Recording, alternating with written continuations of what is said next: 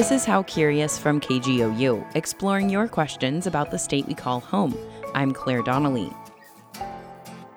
This week, I have an update. In our last episode, listener Greg Elwell asked How Curious if it was really illegal in Oklahoma to take a bite of someone else's hamburger. He kept seeing it on lists of weird state laws. If you haven't listened to the episode, you can find it on kgou.org or wherever you listen to podcasts. Anyway, we talked to owners of burger joints, people who work at the state capitol, and a city attorney, but no one had heard of this law. Here's a clip of Greg from the end of the episode. If anybody was going to know if sharing a hamburger was illegal, you would think it'd be someplace selling hamburgers, and they haven't heard of it.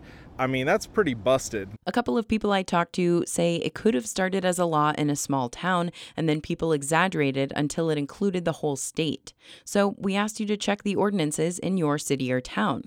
And we got an email. I'm Jim Croy. I'm a judge in Oklahoma County District Courts. Judge Croy tried to track down the actual law.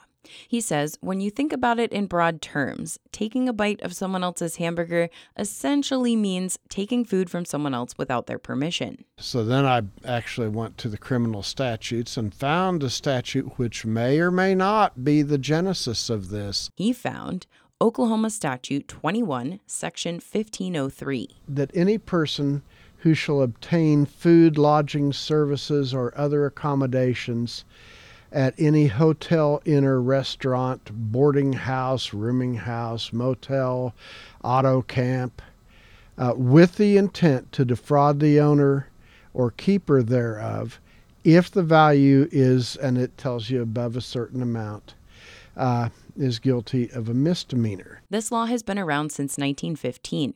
It basically makes it a crime to cheat a hotel or business owner out of money. And Judge Croy says it could also make it illegal to take a bite of someone else's hamburger.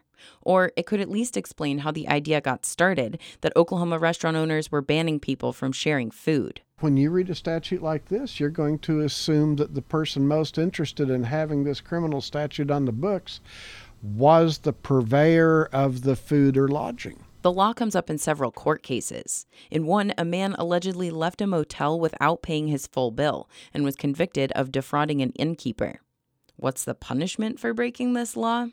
Depending on the value of the food or lodging, you could be fined up to $5,000 or spend up to 5 years in prison. But you would probably have to intend to defraud restaurant owners of a lot of hamburgers. Judge Croy says cases for this statute would come through his court. But I've been doing this court for over 21 years, and I can tell you I've not had this statute come up yet. Not in Oklahoma County. We're pretty law-abiding on hamburgers in Oklahoma County. So it's kind of a stretch, but the next time someone tries to take a bite of your hamburger, you could tell them they're breaking the law, and then show them Statute 21, Section 1503 as proof.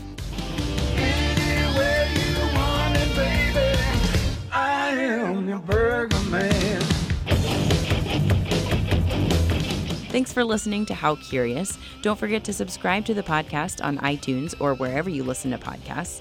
You can also find the full episodes on our website, kgou.org. I'm Claire Donnelly.